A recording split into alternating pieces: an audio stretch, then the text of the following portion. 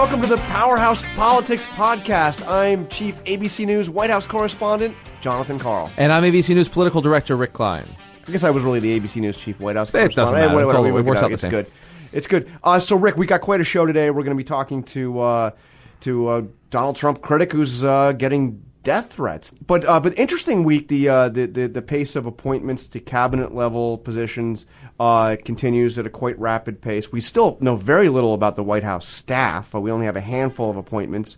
Flynn, National Security Advisor, obviously Bannon and Reince Priebus. But we don't know who the press secretary is. We don't know all those critical deputy chief of staff jobs. I mean, it's he's way behind pace on that, even as he's actually ahead of pace on his cabinet. But the cabinet picks. Very interesting. Just after he meets with Leonardo DiCaprio, big environmental, anti-global warming activist, and Al Gore, who you remember, An Inconvenient Truth. I think he ran for president. I heard of him. Yeah. Had what he called a very extremely interesting meeting with Donald Trump and Ivanka Trump, and then he turns around and he appoints Scott Pruitt, the Attorney General from the great state of Oklahoma, as his EPA administrator. And this is a man who is known publicly mostly as the guy that sues the EPA, that has put himself on record as against just about every major regulation of the Obama era.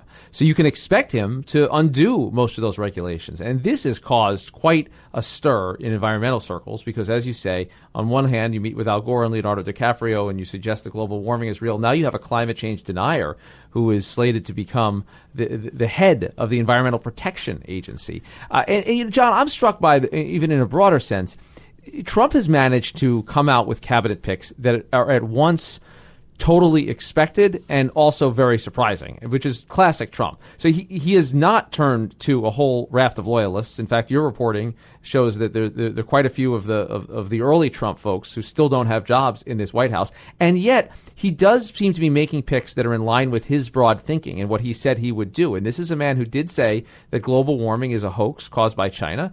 So you should not be surprised to get an EPA administrator like this, despite what he would say to an Al Gore. I mean, Dan Pfeiffer, obviously former senior advisor to President Obama, called the Pruitt pick an existential threat to our planet. It has not been received very well by environmental activists. Yet if you were listening to Trump's speech in North Carolina on Tuesday, right? He had a line that I had never heard him say, praising, reminding everybody that, the Republicans were the party of Teddy Roosevelt and the importance of protecting the environment and how dedicated he was to that. And it's interesting that he got this, the meeting just yesterday with Leonardo DiCaprio, and then the Pruitt pick. I would imagine more important than the rhetoric in the meetings is who's running the EPA. Yeah. And I think even more broadly, you've got a guy who he is clearly hated by many, but he likes to be loved. And he does say things to all people at different times that would suggest, yeah, I'm with you. And I think there's a sense of last man in the room having sway over him. There's a sense of not telling anyone to their face that he's not going to be with you. He wants to win people over. And you could see him being quite charming with an Al Gore or a Leonardo DiCaprio. But of course, as you point out, it's the actions that matter here. And you only get to have one climate policy at a time and one set of regulations at a time. And if you have an EPA administrator who's going to come in and back out of the Paris Climate Accords right away, that's a concrete action. And there's no amount of meetings or nice talk that are going to change that. But he is the president, and he's not going to back out of. I mean, the EPA administrator won't be able to, against the president's will, back out of the climate accord agreement. I think that we're seeing a very unpredictable, which is, I guess, entirely predictable, team emerging here. I mean, we've got, obviously some very conservative, some very ideological appointments, but a president that does not seem ideological. I think that we could be gearing up for potentially some big fights with Republicans in the Congress. I am hearing that he's very serious about this idea of a big spending infrastructure bill. We have no details yet. We don't know. I mean, is this going to be just a bunch of tax credits that Republicans will be able to buy into, or is it going to be an old-fashioned, jobs infrastructure bill? industrial policy. But what he's done with these, with going after Boeing the way he did, obviously the carrier deal, he is seeming. I mean, this is a guy who could find himself.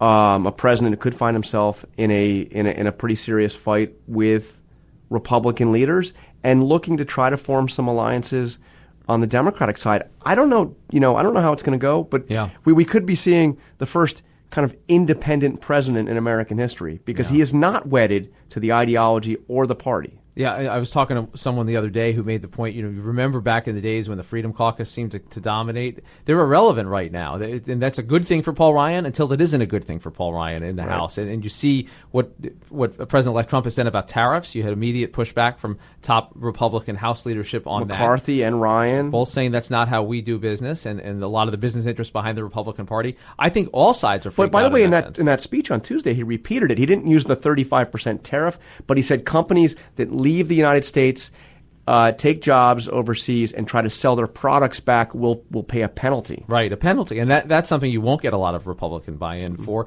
And no one knows what to expect in terms of that piece of the governance. The other thing that I'm fascinated, and we saw this emerge a little bit, and you mentioned the Boeing deal, is that you had the president-elect of the United States threaten a federal contract of a company where the CEO had just come out in opposition to him on trade. Now, James Holman from the Washington Post had a good line today. He says, Nixon had an enemies list, but he kept it secret. Yeah. It seems like Donald Trump puts his on Twitter. And the way Trump claimed he didn't see that article. Okay, fine. If you believe him, then I'll give you $1 here. The timing is such, and his past history is such. He responds to inputs. He responds to things he sees on cable television. We'll talk about a little bit about the union head who was on CNN and gets himself called out on Twitter a few minutes later that was by incredible. Donald Trump. So he is using the bully pulpit to be a bully, and he's using it to do it in very personal ways that go beyond the bounds of anything we've seen in the past. Individual people, individual companies, private citizens, private entities that are being called out by the president-elect of the United States. That gets complicated very fast. And of course, he can't conduct a jobs program by going company by company by company. I mean, the carrier deal, and It can be debated back and forth. There are still jobs going to Mexico. There are definitely jobs being saved in Indiana. There's definitely a price being paid for those jobs, staying in Indiana. But, that's you don't kind of. This is an economy where you need to grow a couple of million jobs just to stay afloat. But what Trump has always understood, John, is the power of the symbolism here. And I'd even go back to something that friend of the program, Corey Lewandowski, said last week at that Harvard election forum. He said the problem the media made was taking Donald Trump literally. Even in this case, if you just take the literal job numbers as the only important part of the story, or the literal cost savings of Air Force One's contract with Boeing, you're missing the broader point. Because to his base, to the folks who are very excited about a Trump presidency and a country that's generally optimistic about it, and according to a recent poll, the symbolism matters. And here he is going to bat for the American worker. And there's 1,000 families in Indiana that have jobs. And there are taxpayers who can say, look, that's exactly what we need to be doing. He taps into that. And that's I think, the big secret to his success. And by the way, there have been cost overruns on Pentagon contracts for as long as there have been Pentagon contracts. Of course. So to see him come in, this is a small look. Even if you take the $4 billion number which he put out, I mean, estimates are lower than that, but Lord knows, I wouldn't be surprised it'd ultimately go more than $4 billion. Even if you acknowledge that's a small part of the overall Pentagon budget, it does send a message. It does send a message. That's right. And I think that message, and you almost kind of think, well, why not? I mean, because this problem has existed. There have been countless reports by Pentagon watchdogs, by outside the government watchdogs, talking about problems with Pentagon contracting. So if it's a symbolic message that tells everybody that's involved with that, watch out, you could be called out. Why not? Yeah, and if members of the business community are looking at this, members of the international community are looking at this and saying, well, this is how he's going to do business right now. We better get serious about this. If he trims even a couple $100 million from the Boeing contract over this, if the feeling is this is who we're dealing with, and it's a whole new ballgame. That Trump was very blatant about that. We're sick of losing in the country, he would say. You want to go out there and win, and part of it is doing that and bringing a much different sense of the role of the presidency, even if it's a small number of jobs at a time, a small number of dollars at a time. He is the president-elect, right? I believe that to be the case. Although, John, do you know if that's official? Official, well, like constitutionally official? It's who actually elects the president. Help me out, because you're a smart guy. Well, I believe, if I remember high school civics right, and I should say that it's been a while. You have this thing called the Electoral College. Actually, nobody has been elected president yet. Because the electors haven't met, they haven't actually cast their votes. That's right. And they've been allocated the states and all that, but these are actual human beings. The 538 electors. That's right. Are actual people that are chosen by each state, and they have not cast their votes yet. That's right. And until those votes are cast in the states, and you've got about 2 weeks before that happens, week and a half before that happens, and then those states are certified by the United States Congress, you don't actually have the constitutional process as the wheels in motion to create a president-elect. Which is kind of interesting. Yeah, and Hamilton was the architect of the Electoral College, and heard of him? He saw this, subject of a musical, I believe. Yes, yeah. It's like Hairspray, except Hamilton. And he was really into the checks and balances, and this was like one final check. These individuals. So we're going to talk very shortly to one of the electors who has come out publicly to say that although his state voted for Donald Trump, he is not going to be voting for Donald Trump. Very interesting process. We're going to do a little civics lesson, and we're going to talk to this guy and what kind of a reaction he's had to coming out publicly and saying that. But one other point you brought up, which is this question of the Trump loyalists. Yeah, this is fascinating because Trump is a guy who is always had a reputation for valuing loyalty. And if you look at the picks so far, both in the very few that have been White House staff and the cabinet, the thing that's been largely absent have been longtime Trump loyalists. There's, as far as I can tell, nobody that was part of the campaign in 2015 when he really, built the momentum that helped him win the nomination that has been named to at least publicly named to any post. His most high-profile political supporters, Rudy Giuliani, Newt Gingrich, Chris Christie, are all left, at least for now, without any appointments. There's one significant exception to this. Jeff Sessions came on quite early and was critical, and he's a big part of the transition, and of course he's the Attorney General nominee. But that's interesting, isn't it? I think counter to what a lot of people might have expected. Yeah. I think you have Ben Carson, who came on a little bit later in the primary process. So these are people. There are very few people that he's turned to so far who are outwardly hostile toward him. Choosing Mitt Romney. Well, I mean, there is Nikki Haley. That's true. At the UN, that's right. Who strongly opposed him. I mean, her response to the State of the Union, going back to that, and of course in the South Carolina primary, which he turned out to win. You've got Betsy DeVos, the incoming education secretary, had been quite critical of him. Reince Priebus is the chief of staff. He was certainly important to him once he got the nomination. I don't know if Reince was actually really working with him very much during that primary process. Yeah, and look, you're going to have a hard time finding outside critics who say, why isn't he rewarding loyalists? Who do you think loyalists? Reince voted for in the Wisconsin primary? Do we know that? We got to get him on the phone. I don't know. He's a great question. You think it was Donald Trump? I have a hard time believing that it was Donald Trump. If Scott Walker was stayed on the ballot, maybe it was Scott. I don't. We should take a look at that. I'm just curious. I wonder if Trump's asked him that. Yeah, good question. But it's interesting. So you could say this is a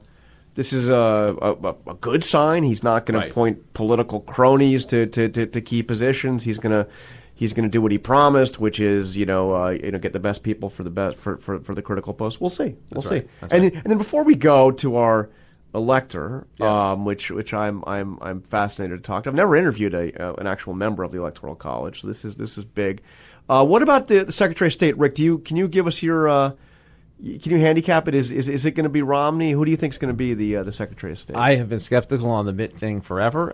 There was Newt Gingrich was quoted in a Yahoo News column saying he's not serious about Mitt, but I'll tell you he's having a good time with this whole process. I don't think it's going to be Mitt Romney.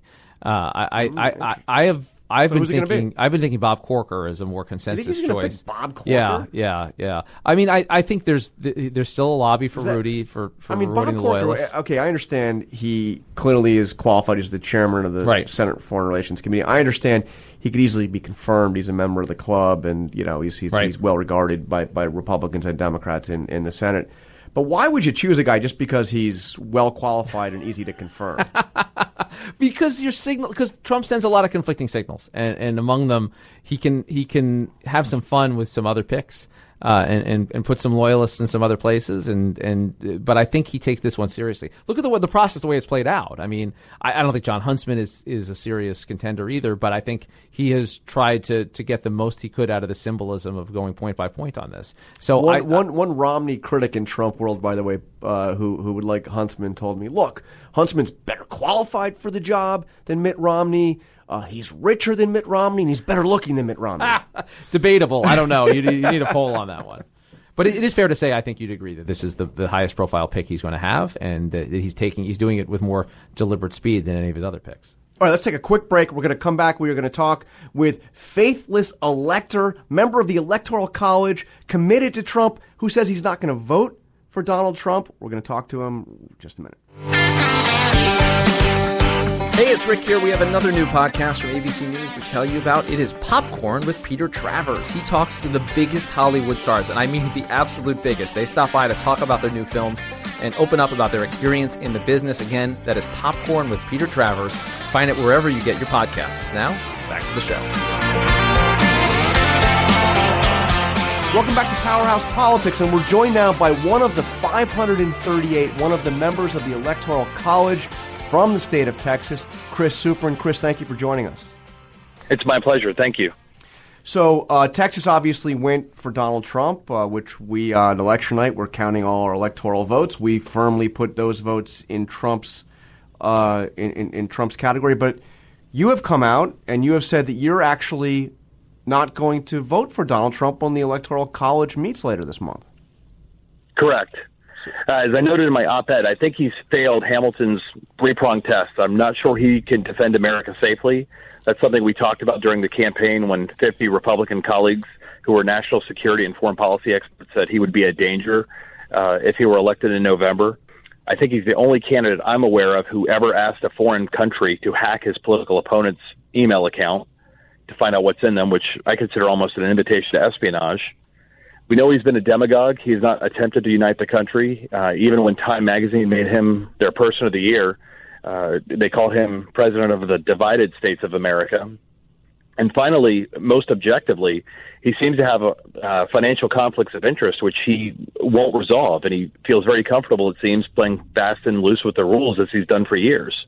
So let's take a step back and just can you explain how, first of all, how did you end up being an elector? How did you end up being one of the electors from Texas? Sure. You run as a candidate yourself at your state party convention.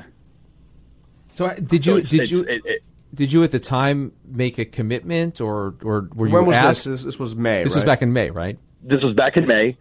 We were asked to sign pledges to support the eventual nominee, which I did. I did not know that he was not going to resolve his financial conflicts of interest at that time.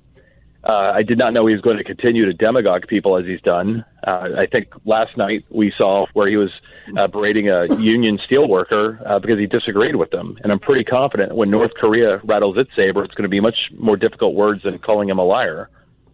So you made the pledge back then, and at what point did you decide that this would not be someone that could earn your vote in the Electoral College? I started having very serious doubts 2 weeks ago, when on the Sunday talk shows, Mr. Trump started talking about the phantom 3 million illegal votes, where he was attacking members of the press for exercising their First Amendment rights.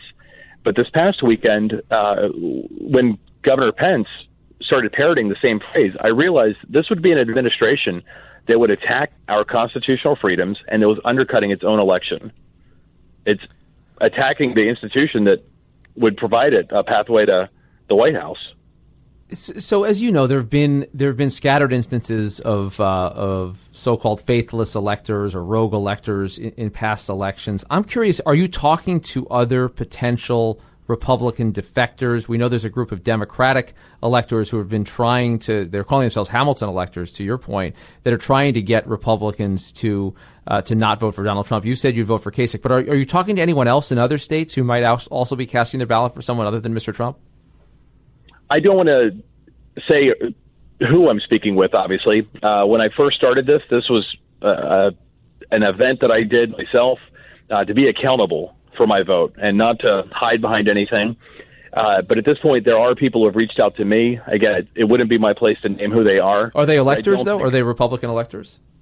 They are Republican electors, and I'm confident in saying at this point I don't think I will be the only one voting for someone other than Donald Trump who is carrying a Republican elector seat.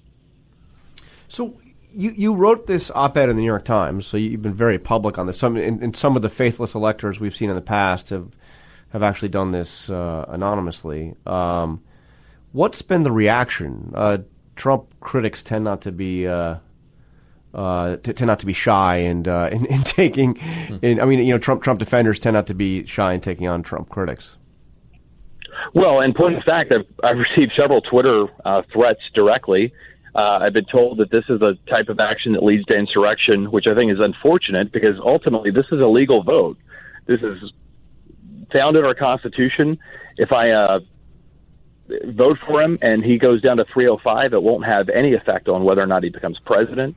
If somehow there are 37 other Republicans who come out, the choice is also clear, or the pathway is still clear. It'll go to the House of Representatives. So there has been some backlash. Unfortunately, there is Trump backers who think violence is the answer.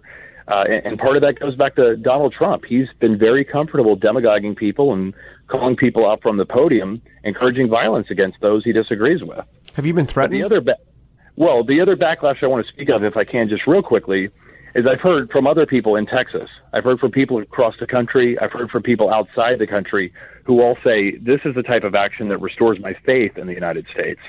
This is a great action. You're taking a bunch of arrows.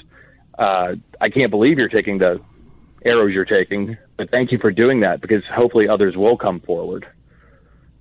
And so let me just be clear on one point that you made in your op-ed, because you cite your service and the fact that you were at the Pentagon on 9/11 as a first responder, as a firefighter on 9/11, and you say you took an oath to stand up against all enemies, foreign and domestic, and that you'd be doing the same when the Electoral College convenes. Do you consider Donald Trump to be an enemy, a domestic enemy?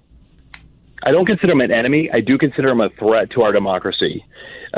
Again, since November 8th, we've seen him attack free press. We've seen him attack First Amendment free speech. We've seen him skip his daily intelligence briefings in favor of calls with Vladimir Putin and attacking the cast of Saturday Night Live. So those are threats when you're taking your job so unseriously, in my estimation.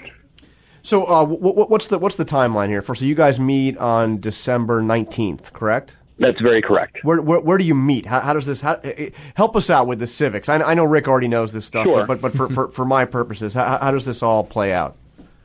Members of the Electoral College will meet in their state capitals. I do not believe a specific time is required of each of the states. In our case in Texas, it'll be that afternoon, so I'm flying down that morning, and we'll get there. And from there, the process, I think, is elect the chairman of our delegation.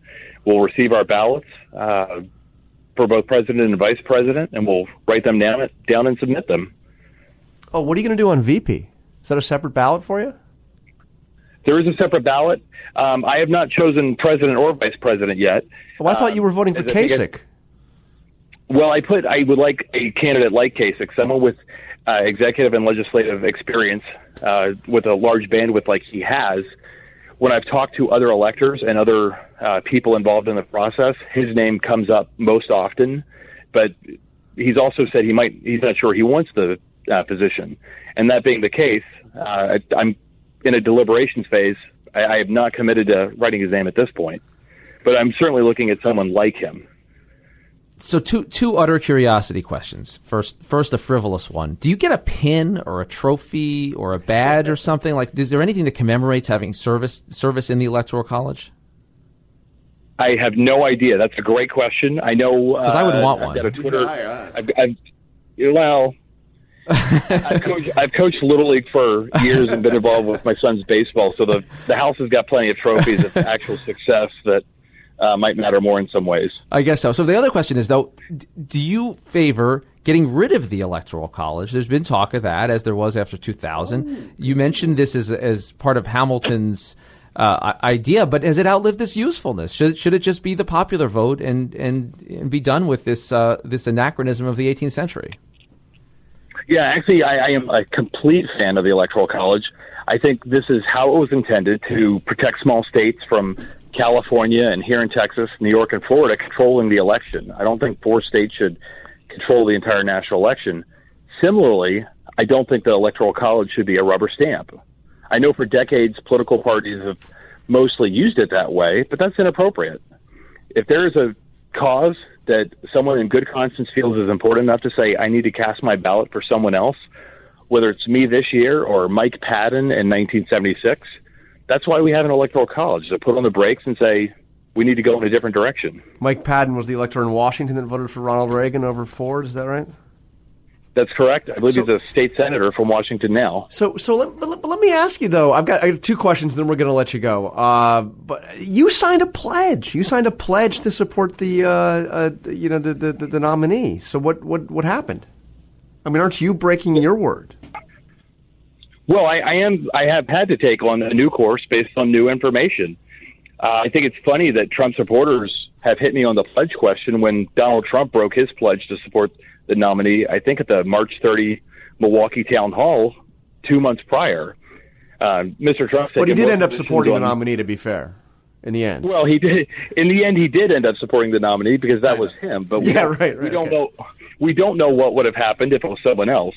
But we also know Mr. Trump has taken more position on issues than perhaps any other candidate in a short period of time.